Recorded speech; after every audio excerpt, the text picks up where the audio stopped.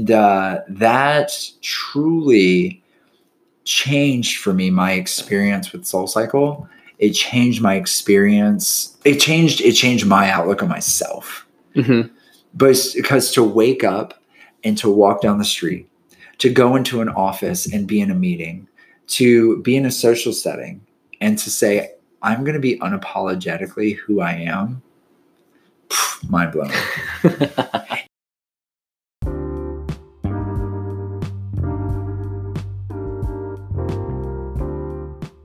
Welcome to the Facilitator's Guide. My name is Patrick Gallagher, your host. This is a two-part episode with my good friend, the incredible Brad Golson.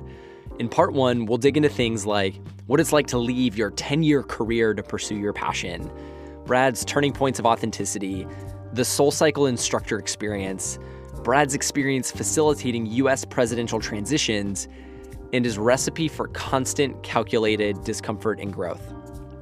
In part two, in the next episode, you'll hear our live experiment testing Brad's podcast idea, where Brad's going to teach us how to make an amazing fall bourbon cocktail. We'll also hear some of Brad's fundamentals for facilitating and Brad's guiding philosophy, talk to people, not rooms. So who is Brad Golson? Let me introduce you. I first met Brad at a conference only minutes before I was going to introduce him on stage. And in that moment, we both found out we live in DC and instantly connected. By profession, he's a consultant at Sensio Consulting Group. By passion, he's a Soulcycle instructor, Sweatbox DC coach, and Ironman athlete. Yes, Brad is exactly as intense as that sounds. Beyond that, he creates a number of different meaningful experiences through the other communities that he's a part of in DC, both his book and cocktail clubs. And since the moment that I met Brad, he's been a huge source of catalyzing energy, inspiration, and momentum with this podcast. And I owe much of the vision and goals and momentum in my life to conversations first inspired by Brad. So I'm incredibly excited to introduce you. We have two parts to this episode, so make sure once you're done listening to this one, tune in to part two. Enjoy this conversation with Brad Golson. Yeah. So, I mean, the crazy part about this journey over the past 10 months is, you follow your passion. And I said, and I put it out on social media and I was like, I'm following my passion. I quit my job. And I got all this like validation of like, good for you. But I knew in the back of my mind, it was like, great for you. I never do it. That's stupid, but great for you.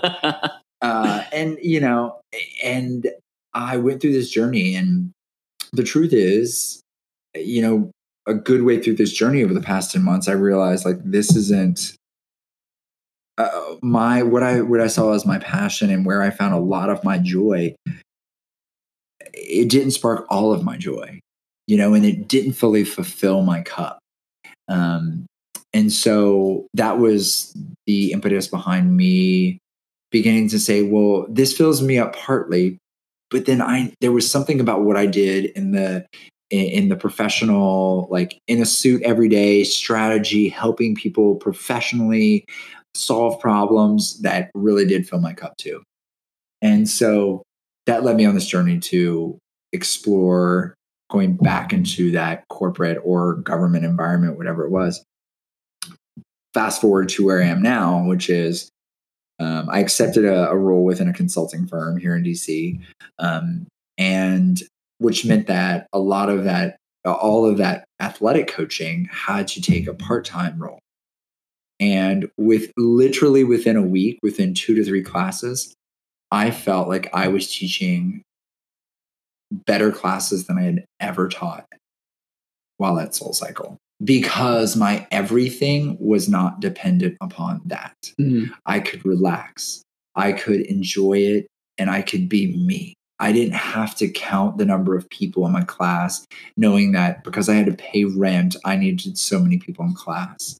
But I could show up and say, if I make $60, if I make $260, it don't matter because I'm still going to pay the rent and be fine. Yeah. I do this because I love to coach and I love to inspire and push people in this way. And I feel that when I entered the workforce and this became just a fun thing again, that I became more authentic than I've ever been. in this entire process. Because again, I take what Marvin Foster taught me and I said, I'm here to throw a party. And I'm going to show up. We've all had a long day in class, at work, in the office, at home with the kids, whatever it is. And we're going to show up, and for 45 minutes, we're just going to let go. And we're going to have a good old time. We're going to sweat, and we're going to walk out of this room feeling amazing. And when I approach it with that, I feel that unapologetically, I am coaching as I would coach. I am dancing as I would dance. I am singing as I would sing. I am pushing people as I would push them. And what the people who show up to my class are getting, they're getting Brad. And that feels amazing. And the feedback I've gotten from since I've started working again, and this has become a part-time thing, is that they see that. And the reaction I'm getting. And so what I've learned is this lesson of some people are going to be drawn to you. Some people aren't, but if you're authentic, your tribe's going to come to you. Yeah. And you're going to find your people. I think that to me has been such a special relationship, and that we've known each other for we've become close friends in 2 months, which is like nuts. Not necessarily nuts, but wine here. Yeah, perfect. I need wine on that. I can already tell you're going to try to get deep on me in a second. I just need to pour wine before that happens. Oh, great. Cheers. That's a great way to kick it off. Cheers to you. Yeah. So one thing I wanted to ask you, the whole podcast is all about meaningful experiences amongst many different things. Yeah. So what has been an experience that has rocked your world recently? A recent experience where you're like, damn. Yeah. So, quitting your job after 10 years. Yeah, holy crap. Yeah, that'll do it. That'll rock your world a little bit. But I just got to a point where I wasn't excited to go to work, but there was this side hustle I had in the fitness world that did pump me up to go to work. And did it in the day, give me a sense of purpose of my day. And I over the past probably year or so, I've had this curiosity of what would be like if that was my world full time. And so that's so once I got the offer from Soulcycle to go to New York and live in New York for 2 months to train with some of the best in the fitness industry, whether both trainers and people. And I will say the people I worked with at Soulcycle to train truly were some of the most transformational people in my life in the past, I would say, couple years. But to train with them, to move to New York, to go to a new city after being in DC for 13 years, I needed that more than I ever realized. And I felt it, but I didn't realize it and become comfortable with it until probably the last few months, right? So, quitting your job of 10 years, giving up a salary, giving up benefits, giving up normalcy and the routine you knew every day to move to a new city. That was scary, but that 8 weeks that I spent in New York was truly transformational for me, not only because of the experience they provided me, but it's kind of like what I say in my classes is every now and then we have to get uncomfortable. We've got to get uncomfortable to shake us out of a rut or to push us to a new level that we didn't know was there. But going and moving to New York and having that experience and then coming back to this environment that I've lived in for 13 years and realizing how different DC is after that experience truly transformed my thought on why I'm in DC, what I can do in DC, what I want to do here. You've told me a lot about, so one of the stories that we talked about that I've reflected on a lot in one of our conversations on the stand-up paddleboard in the Potomac. Yeah. It was when you were sharing about the training experience at Soulcycle and talking about the moment of authenticity where every day you're going up and you're teaching, you're experimenting, you're trying these different things. And you shared with me the story where the instructor grabbed you by the head and was just Brad, be authentic. Can you tell that story, a little bit of that story and the impact that had on you? Yeah. That truly is a turning point for me. And I wish this upon everyone, that they have a transformational moment like this. Because, you know, when you get hired by a company like Soulcycle, you feel you have to be someone. Mm-hmm. But the irony, that's so true. Yeah. I mean, like but the irony is that they didn't hire you to be someone.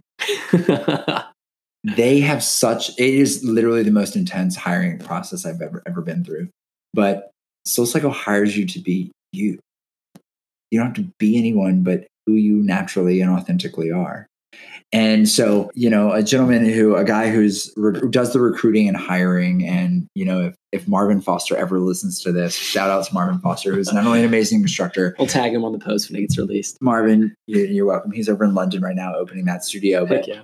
He stopped me in the middle of like the teaching. And again, I've been teaching at this point for like 8 years. And he was like, what the hell is that?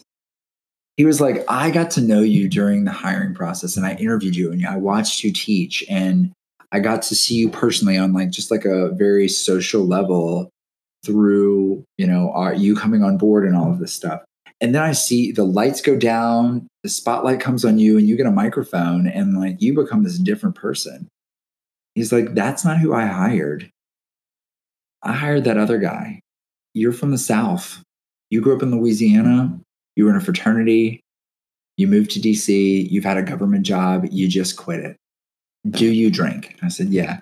He was like, what do you drink? I said, I do like whiskey. He was like, I also know that you're one who likes to bring people together and like throw parties. He was like, I want this to be the party you throw. He said, you pretend you're a few whiskeys in and you're throwing a party for all your friends. And that's what I want your class to be, because that's who you are. And it was this moment of clarity. I was like, you're right. You were so right.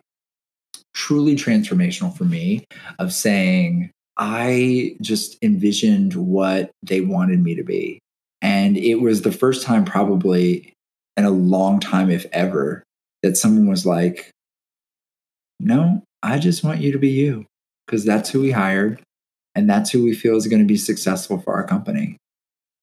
And who's going to succeed generally for yourself too. And I was like, wow, like that's, it sinks. In the moment, it made sense, but now it's even more like profound. And Marvin doesn't even know he gave that moment and that gift to me, but he did. And that truly changed for me my experience with Soulcycle. It changed my experience. It changed my outlook on myself. But because to wake up and to walk down the street, to go into an office and be in a meeting, to be in a social setting and to say, I'm going to be unapologetically who I am, mind blowing. It gives you a sense of confidence that I frankly never experienced, because as someone who grew up in a very Southern, conservative, Christian environment, and to now live in a world where I've come out as a gay man and I still very much relate to traditionally what's the straight world, but there's just like this such insecurity that comes over me so many times. But to feel for the first time unapologetic for who I am, put me in any social setting, any professional setting, and say, be confident in who you are, no matter what it is, was just a whole different outlook for me. I mean, this, you know, being the second time I've heard the story, like still equally as impactful, and like reflecting on when you put this pressure on yourself to be something that you think other people expect you to be, the impact that has then on your ability to create like a meaningful experience for people, because now you're thinking 3 different levels of thought. Like that person thinks I need to be this, so then I think I need to be this. And then like everybody's like so wrapped up in their heads that then the moment is lost. Earlier, you know, while we were eating dinner, you were sharing a story about how, you know, recently being that both of us have been sort of in like identity crisis and like what our futures hold, like professionally and what we're doing. And you shared about relearning that lesson of authenticity and the impact that that's had on the joy that you get in the different things that you do outside of your consulting work. Can you share a bit about the story of relearning authenticity and what that was like? I think so it's like when you declare like, this is who I am, take it or leave it, like that is a really powerful force, because that attracts like the tribe that you want to bring. And also like the people that maybe like, that's not their jam will opt out. So what's been like the message that you share for your Soulcycle tribe? The consistent message is get uncomfortable, whether it's in that room. And a lot of times I challenge the room to get uncomfortable, whether, when you're riding a bike in a cycle class. And for those who've taken cycle classes, it's that resistance. It's just turning it up and feeling like, I don't know if I can sustain this. But even in the words I speak, how many times in life of like, I don't know if I can sustain this schedule. I don't know if I can sustain this anxiety. I don't know if I can sustain this portfolio at work. Mm-hmm. How many times do we think that? And what I try to convey in class, because I feel it, like I'm in a new job right now. I'm in week 3.5 on a job where I am in a role where I'm overseeing more people, more money, more projects than I've ever done. And I feel uncomfortable sometimes, but I have to like practice what I preach, which is, you know what feels uncomfortable now will soon become comfortable. And my new norm is set. Mm-hmm. And that new norm is at a higher level than I was before. So that is the mantra that I speak. Don't be afraid to get uncomfortable, and be patient with yourself to get through that uncomfortable time. Because on the other side, mm-hmm. there's this looking back moment where you're like, holy crap, I'm a lot stronger, a lot more resilient than I thought possible. So whether that's on a bike with resistance or whether that's in life, because we're all throwing curveballs, you and I have talked before. It's like my story of, whether it's the loss of a parent, whether it's taking on responsibility within your family, we're thrown curveballs in life. And as much as you want to try to avoid it, you can't. Mm-hmm. And when we accept the fact and we accept that being uncomfortable is okay, and that I don't always have to feel like I'm in a comfortable spot, but being uncomfortable for a little bit and having that perspective of I'm uncomfortable right now, but I'm going to come out on the other side stronger, better, learning more about myself or what I can handle.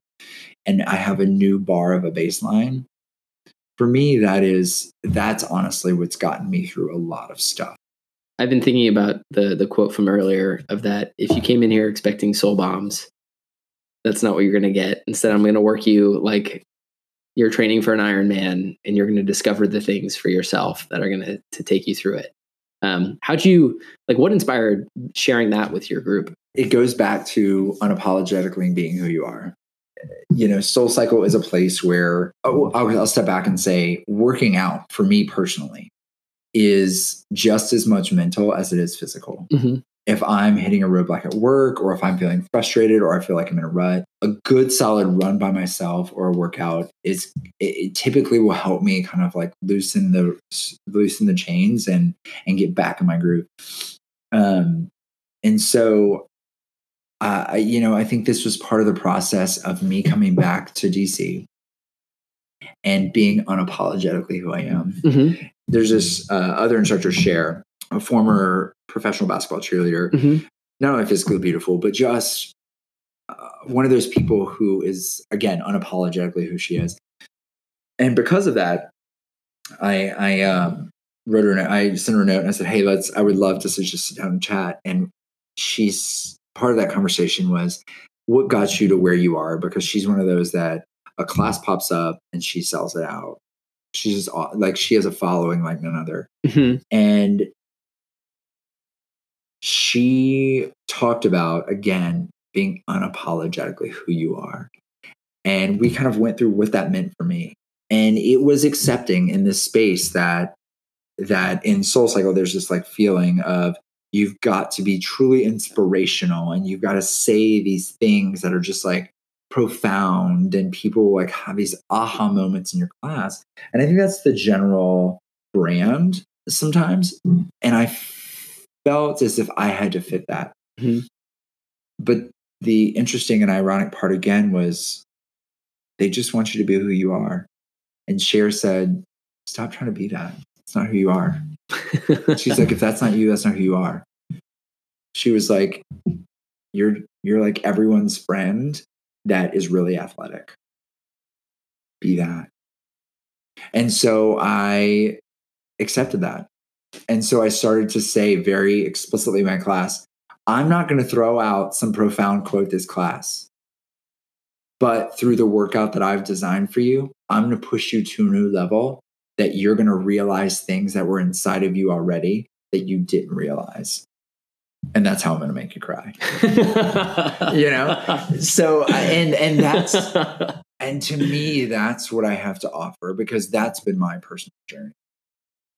It makes so much sense because before we started, we hit the record button, we were talking about like a truly powerful way to position in like your personal brand or like, whatever, like, that's kind of like the, the industry terms for it. But like the truly powerful way to communicate who you are to people is by positioning themselves as the hero. And so what I find, and it makes so much sense why like the book that you're sharing with me resonates with you, because when you're talking about that aha moment, is like in that moment, you were saying like, I'm not the person who's going to inspire you. You're going to find that within yourself, and I'm going to help create that environment for you. And I think like that is such a powerful message, because it's not, I'm in front of the room who's the arbiter of your inspiration, but it's, you have it within you at all times, and we're gonna manifest that right now and do something awesome. And it's like that's like, whew, I bet people cry. Well, again, I go back to what we talked about earlier, which is that what I think we all want is this feeling of confidence in ourselves. Mm-hmm.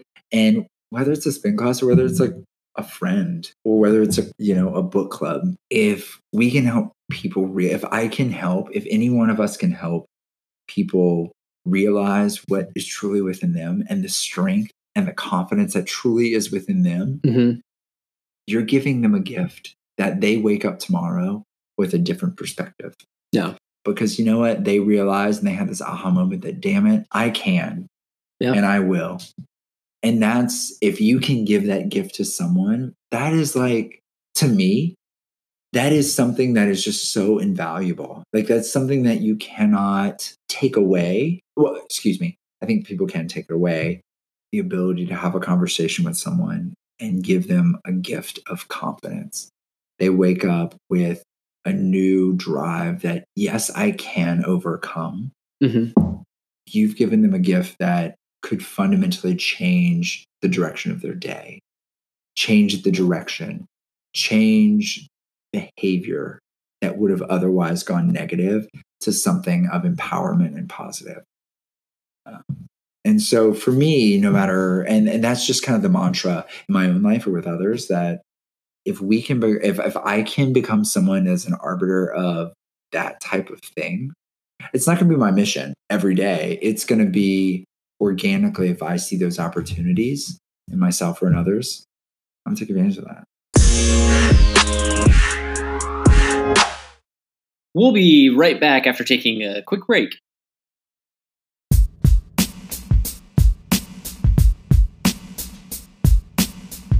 Heck yeah. So when I was thinking about our time together, like I was like pulling out the complexities and the layers of Brad Golson and the whole holistic experience that you've had going from government to fitness to building out like the private consulting that you're doing, and also like the personal consulting practice that you're building out as well. Like to tease out everything, like that's a tall order.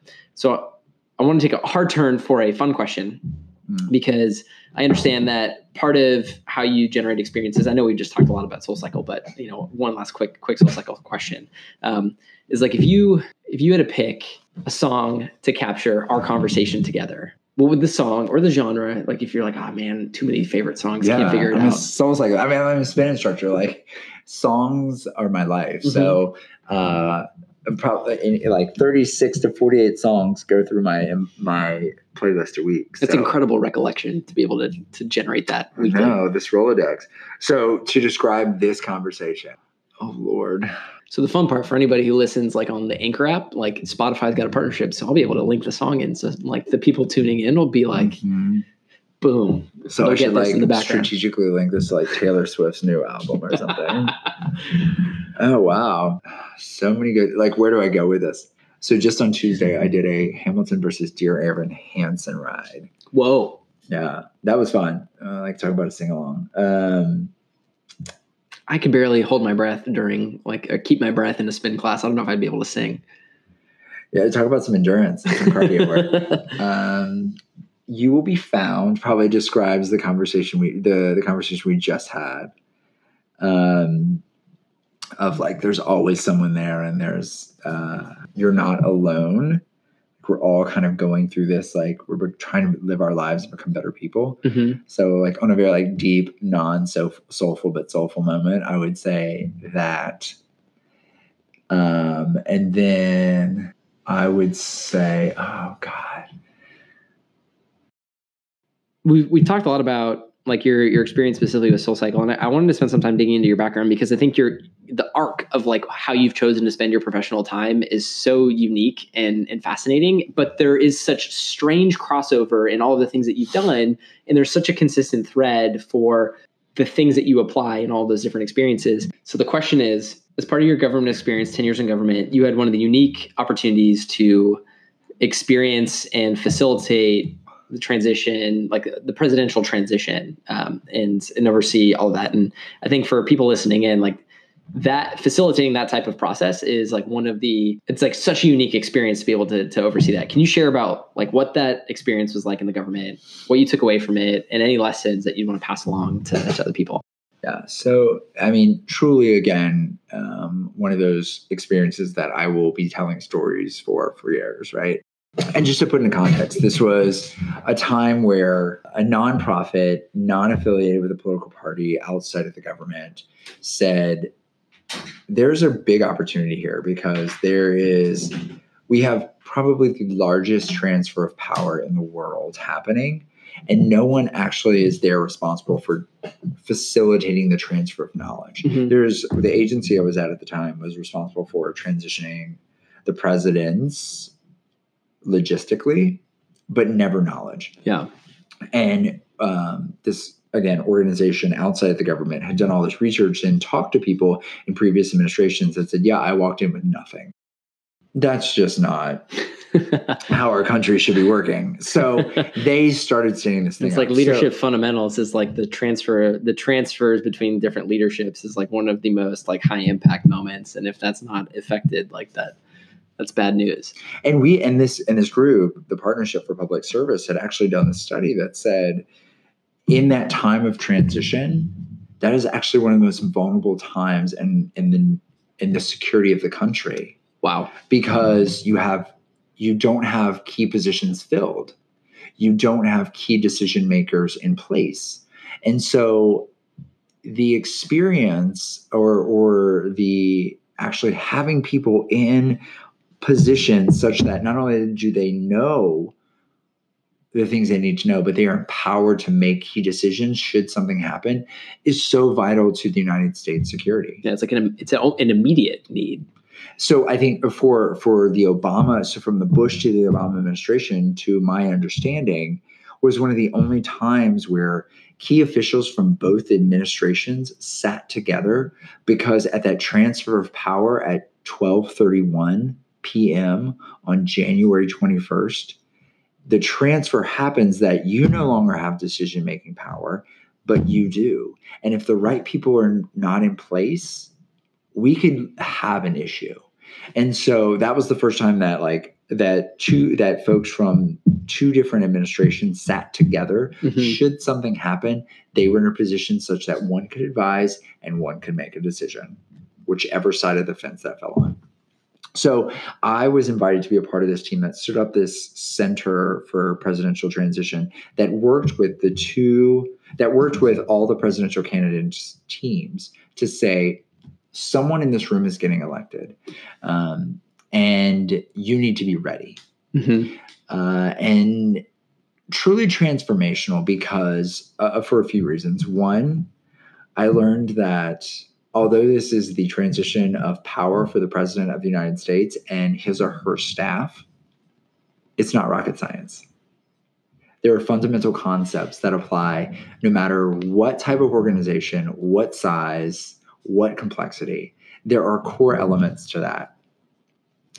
Basic transfer of knowledge, basic change management, people management, and selection that need to occur. Mm-hmm. And I am oversimplifying this, I know, but at its core, there was nothing that I was engaged with and talked through, with the Trump and the Clinton transition teams. That was something that I didn't understand. Mm-hmm. And I'm not a rocket scientist. Like, yeah. So like, this is all fundamental. Who's the right person of the job? What policies do you believe in? What levers do you need to put in place such that you can accomplish your agenda and get done what you want to get done? Fundamental. And so I think when we typically think about the presidential transition, it's like this, like very ambiguous, like thing that I can't even imagine. It's when you get the secret book of all the UFOs. Yeah, which there probably is, and that, again, something I don't know. I wouldn't know how to handle. But it falls under knowledge transfer and change management.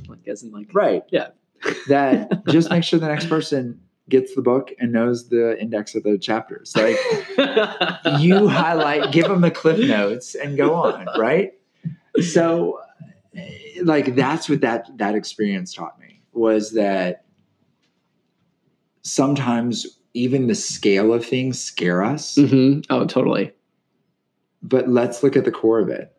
There's fundamental principles, again, that we all embody the knowledge of how to execute. And we can't be afraid no matter scale, because I know. And what differentiates people who make it at that level and sometimes a different level is that they have the confidence to execute at a bigger scale than they thought. But they pull the levers and they harness those fundamental skills they know they have of how to facilitate transfer of knowledge, how to facilitate idea generation, how to facilitate the creation of a plan from concept to execution. The differentiating factor for people who exist on those teams, for people like the President of the United States, is their ability and their confidence to leverage those fundamental principles and execute at that level. I think it's so wild. I was, I can't remember the name of the particular bias, but it was talking about like how, like the human brain, like if we hear something and we've learned it, we internalize it. I think it's like recency bias or like some type of new bias. I'll correct this later, but is the idea that if like we have an idea in our head that's like a fundamental principle that we apply to our lives, we sort of take it for granted. That's like, oh, like this is just like a thing that I do. But when you share it with somebody for the first time and maybe it's like not a part of their operating system or their practices, that it could be like one of those things that is like fundamental to their success. And they're like, that blows my mind. But like we oftentimes take for granted teaching the fundamental things because we're like, oh, that's not new. That's like what people teach all the time. And I think that's such a powerful piece, is that like for even these like big monumental moments that it's like what people perceive as like the global power transitioning, like one of the most powerful institutions in the world.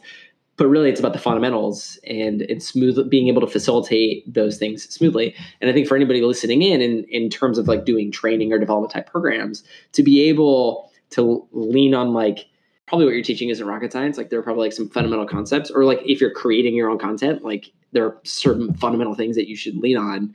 And the fundamentals make a huge difference, even at the largest institutions. My philosophy, whether it's in managing people, teaching a class, facilitating, or consulting on facilitation of a presidential transition, at the end of the day, it's about people.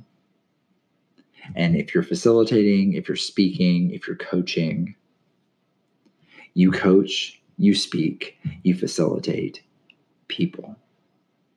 And if you get people and you talk to a person and you talk to people, that is what makes them connect with you. That is what makes them engage deeper and want to know more.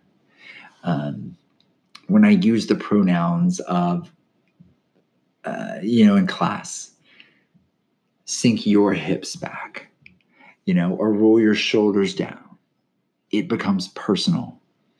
When I say in a speech or a facilitation, when you're in that meeting, it makes it personal. When I say in a presidential transition meeting, when you're making these decisions of who's going to be the secretary of X department of the United States of America, it makes it personal to them. And I think when I begin to think about what I'm saying and what I'm speaking, because I want to impact behavior change and I want to impact decision making. I am more effective when I speak to people and not rooms, concepts, thoughts, abstract ideas. I am more effective when I talk to you. And I use the pronouns and I use the words that speak to an individual, regardless if I am talking to one person or if I am talking to 1,000 people. And when I began to embody that, I began to believe it more. I began to be more engaged and more present in what I was doing. And I felt like I was making more of an impact. Because situational, if I'm jamming on a bike to like the most recent Taylor Swift remix, it's easy to get lost in the room and lost in the music. But in that moment, if I look at someone in their eyes and I speak to them about what I want you to do right now, that's so much more impactful. And I'm going to see a greater behavior change in that room. I'm going to see more people reach down and turn up their resistance and push themselves a little bit harder because I talk to you as a person. Mm-hmm. As opposed to, I want everyone to reach down and turn it up. And so when I began to make that shift, that was truly transformational in my ability to lead, facilitate, manage, speak to other people, and to be effective. You ignited something in my brain to pull in a metaphor to reinforce this concept. For you that's listening, I've been putting together a training course around public speaking for a good friend of mine to teach him how to interview different people. And one of the things was about the use of eye contact and how it brings people into the conversation, makes you feel a part of it. Using like the pronoun you is like verbal eye contact. Mm-hmm. And I think that is such a powerful way to create that sense of intimacy and connection in the experience that you're creating. 100%. To be frank, in the context of what we're doing, this podcast, I felt myself during this experience to be looking away and like talking to the ambiguous audience. Mm-hmm. And I keep having to remind myself, look at Patrick, because this is a conversation that we're having. Mm-hmm.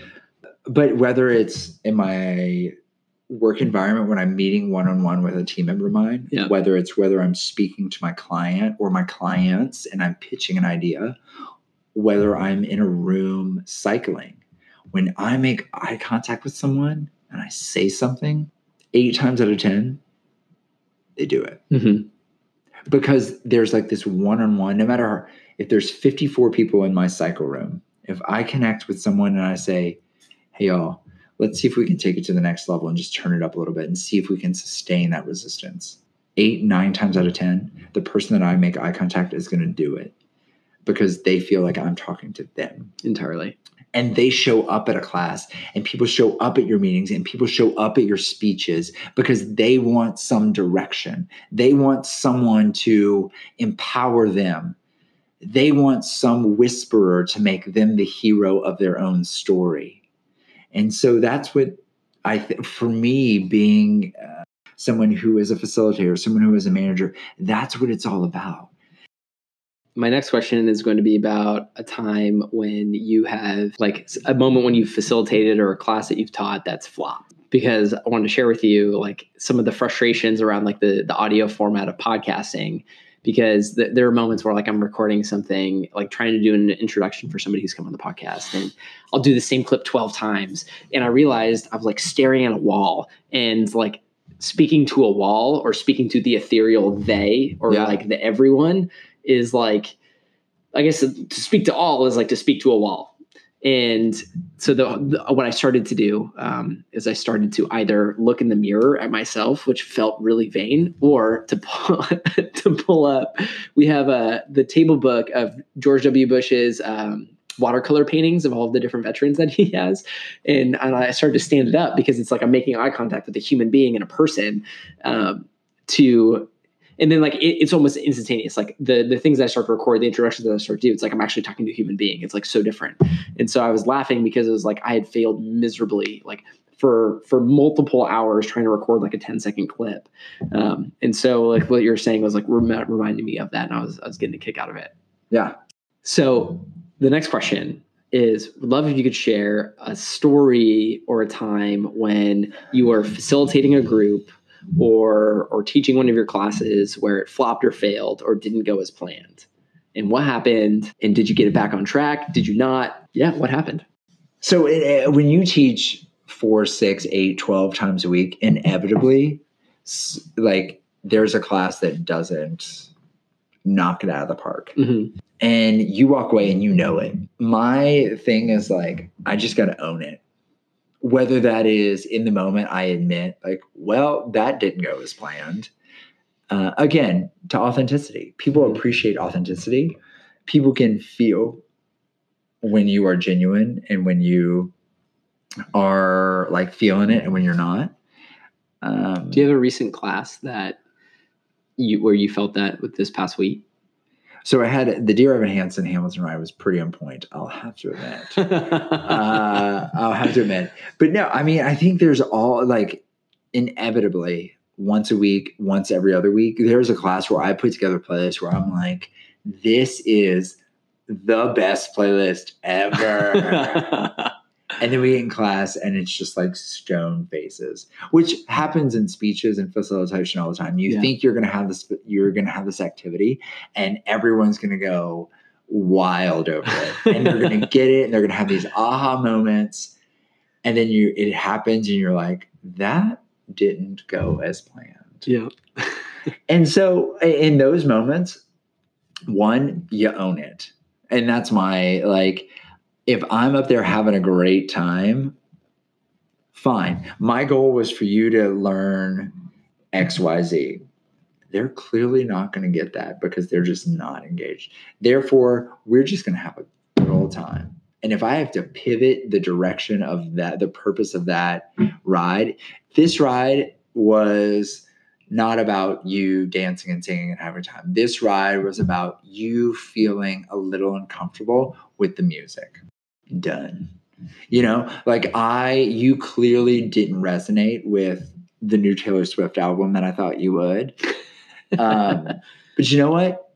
Let's take this as a moment of like, even in a space where we don't know and we can't sing to every song, we can still take something from this moment of even when I don't connect with something, I can still grow from it. You know? Yeah. It's like the idea. So I think I told you about this meditation retreat that I went on probably back in April. And one of the like quotes was like, how you do the thing is how you do one thing is how you do everything.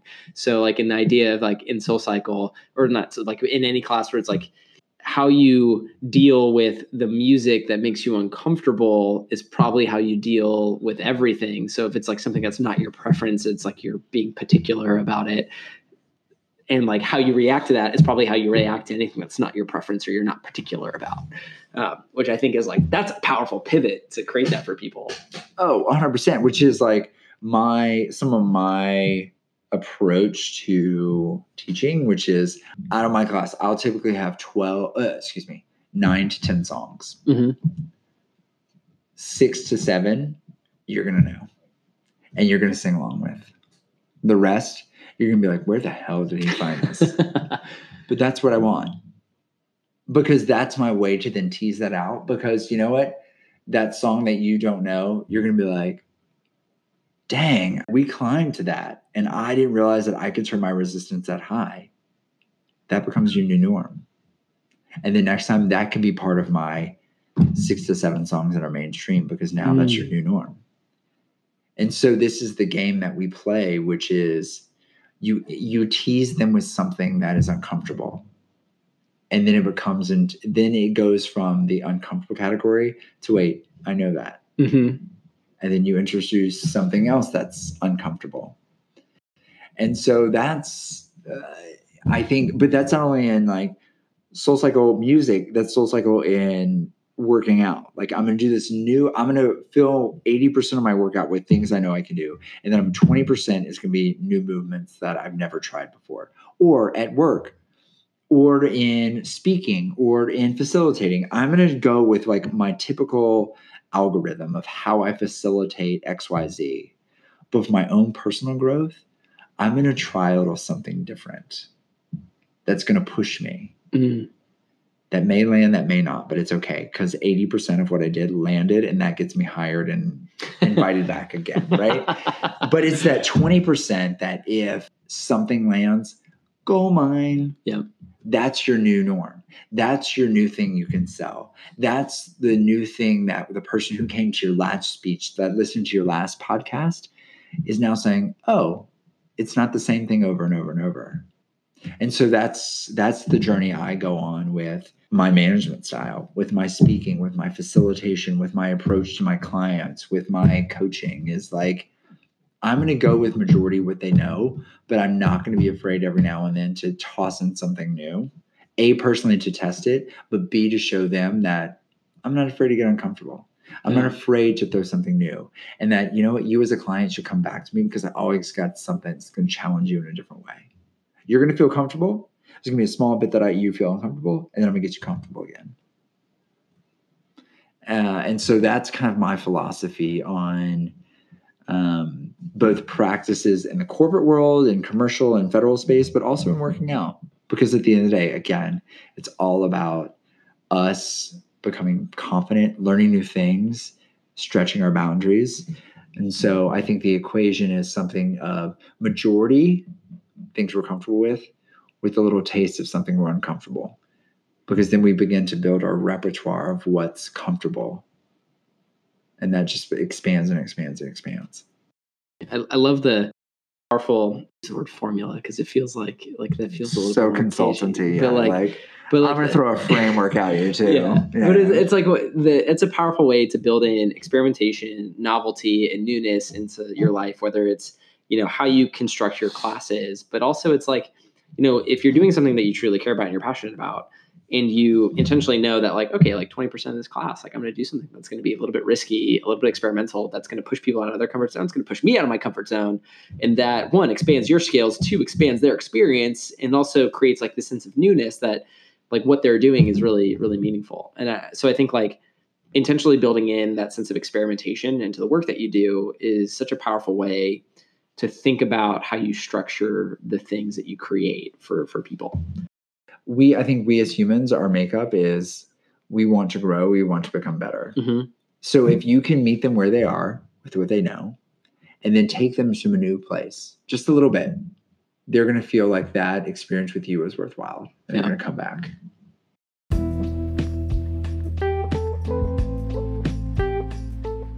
Thank you for listening to this episode with Brad Golson.